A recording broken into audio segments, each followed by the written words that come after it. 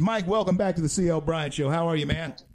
I'm great, my friend. How are you doing? I'm doing so well, Mike, and I thank you so much for coming on with me. And, Mike, everybody's feeling exactly what you said they would start feeling. Does this thing stop, or are we on a rocket ship?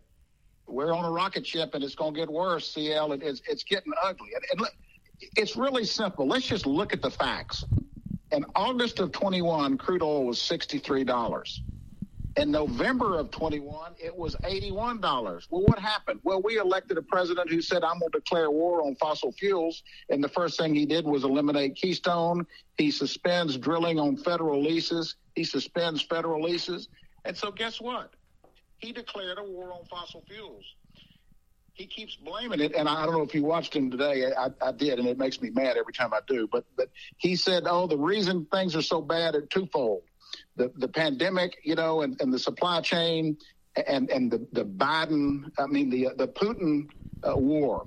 Okay, February 24th, Ukraine war begins. Crude oil is $92. It's trading over $100 a day. So it's gone from 63 to 81 when Biden's elected, 92 when the war breaks out, and it's 101 today. Wow. What's going on?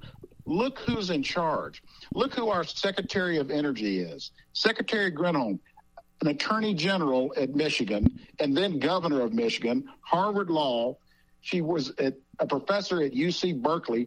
She's in charge of our energy policy. What does she know about energy? Absolutely nothing.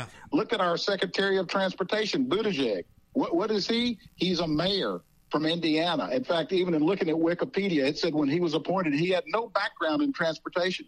So Why do we have supply chain issues? Why do we have energy issues? Because we have people in charge who know nothing about what they're doing. Mike, is there going to come soon a day where we'll hear drill, baby, drill again? Or we're going to have to wait for Joe to go? What's happening? I mean, we can't sustain this for another 3 to 2 years. We can't do this. See, I agree with you. I think we're going to see $6 gasoline before the summer. The experts all of a sudden are now saying we're going to have $160, $170 crude oil by year end. Look at what the Saudis are saying. The Saudi oil chief today said all energy sectors are running out of capacity.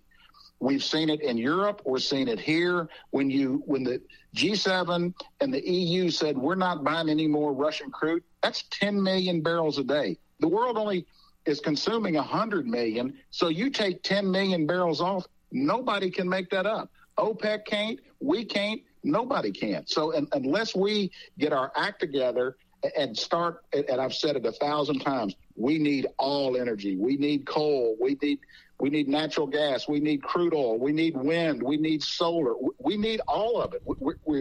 We are so energy dependent, and we're, because of environmental policies, we're cutting off our nose to spite our face, and it's getting ready to bite us.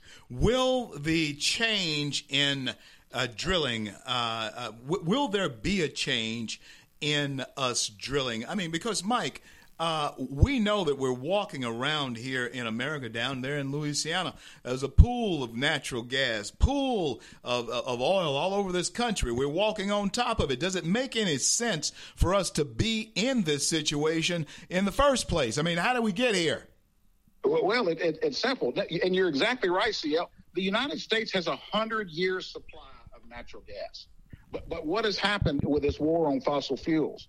First of all, BlackRock and other capital firms said, we're not loaning any money to any of these oil and gas people because they're evil and they're destroying our environment. The big banks, we're not loaning you capital. And today the president goes on TV, and what does he say? I'm tired of these oil companies returning profits to their shareholders. We need to raise taxes on them and make them pay their fair share. So to answer your question, are people going to drill more? No, they're not going to drill more. The capital's not there.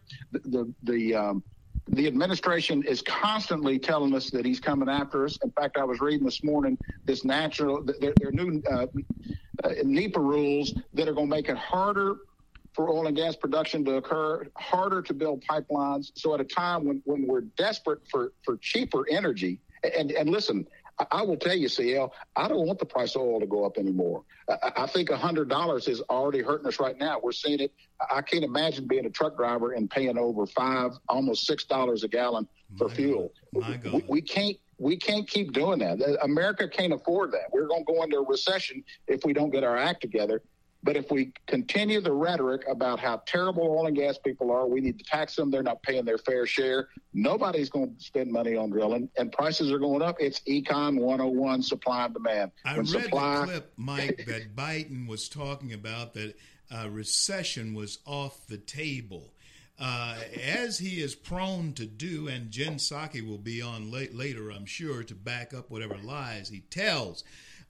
Is recession, in just your educated opinion, and folks, he has the education. Speak on this, Mike. Tell us how close we are to recession.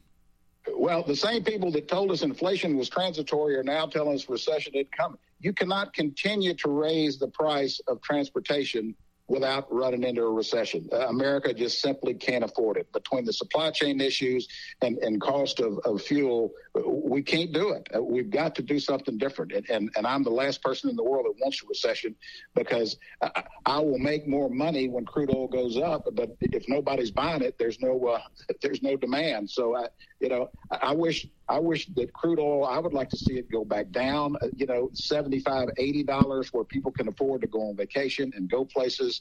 But we're getting ready to see some ugly, ugly things. We're out of formula. We're getting ready to run out of grain. Wait till you get your electric bill this summer and realize that your fuel surcharge, we're using $8 natural gas this summer, where we were using $2 natural gas last summer. It's going to be ugly. Wow. And Mike, who does this hurt the most? The Democrats have always said that they were on the side of the little man, the guy, the working man. But Mike, this exposes a certain lie that has been told for many years now to certain people, especially poor folks, black folks as well, Latinos as well. Mike, who does it hurt the most? Who is really going to hurt here? You're exactly right, CL, and that's why you're seeing the Hispanic vote suddenly switch to the Republican side, and I think you're going to see all minorities when they realize, look, we can't afford to have these people run things because they, I tell my friends, I really ought to be a Democrat because I make so much more money when the Democrats are in charge because they so misunderstand the free market, and sooner or later, people are going to wake up and realize that these people don't know what they're doing. I mean, Senator Scott is slamming Biden again today, and of course the media is having a field day with that because Biden jumped on him in his speech this morning.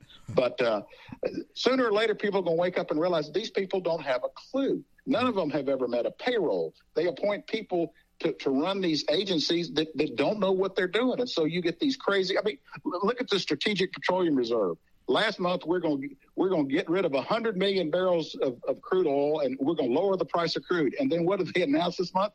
We're buying it back. What's that all about? Oh, my God. Mike, the effect on the minds of our young people, are they being groomed to become accustomed to this type of store shelves being empty, this type of America that you and I just could not imagine when we were getting out of college and starting our lives? We could not imagine this America. What about the effect on our young folks? You talk to them all the time. Well, and CL, they're seeing what you and I saw when we got out of college. Remember 18, 19, 20% interest to buy a house.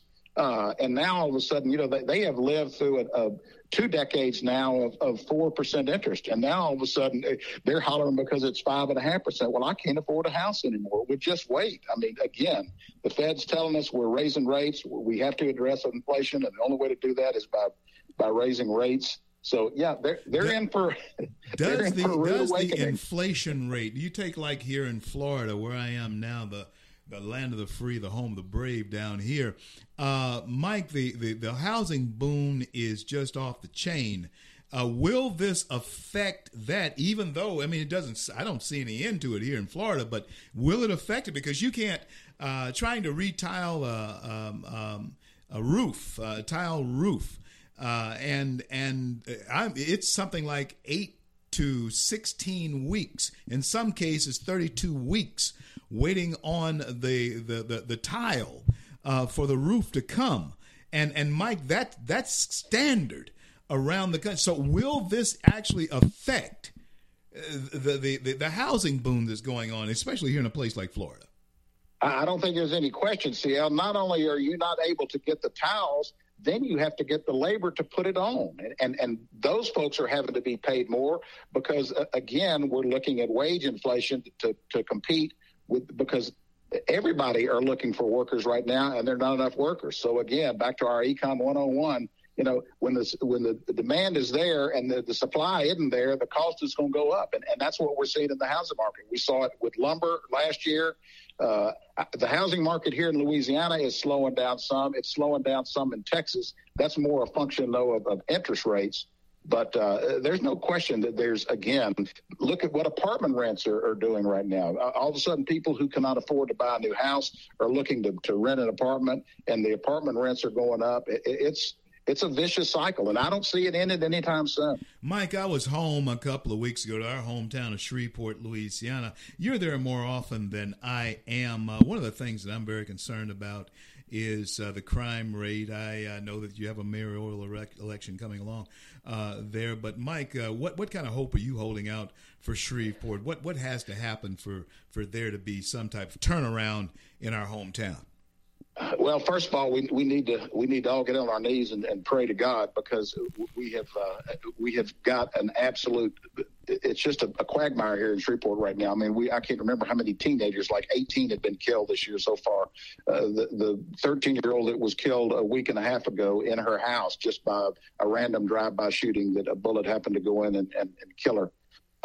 But our mayor's been AWOL on this, CL. I've yet to see anything from our mayor talking about what all's going on. And a lot of the churches are having prayer meetings. We had one at First Baptist the other night. There have been some walks.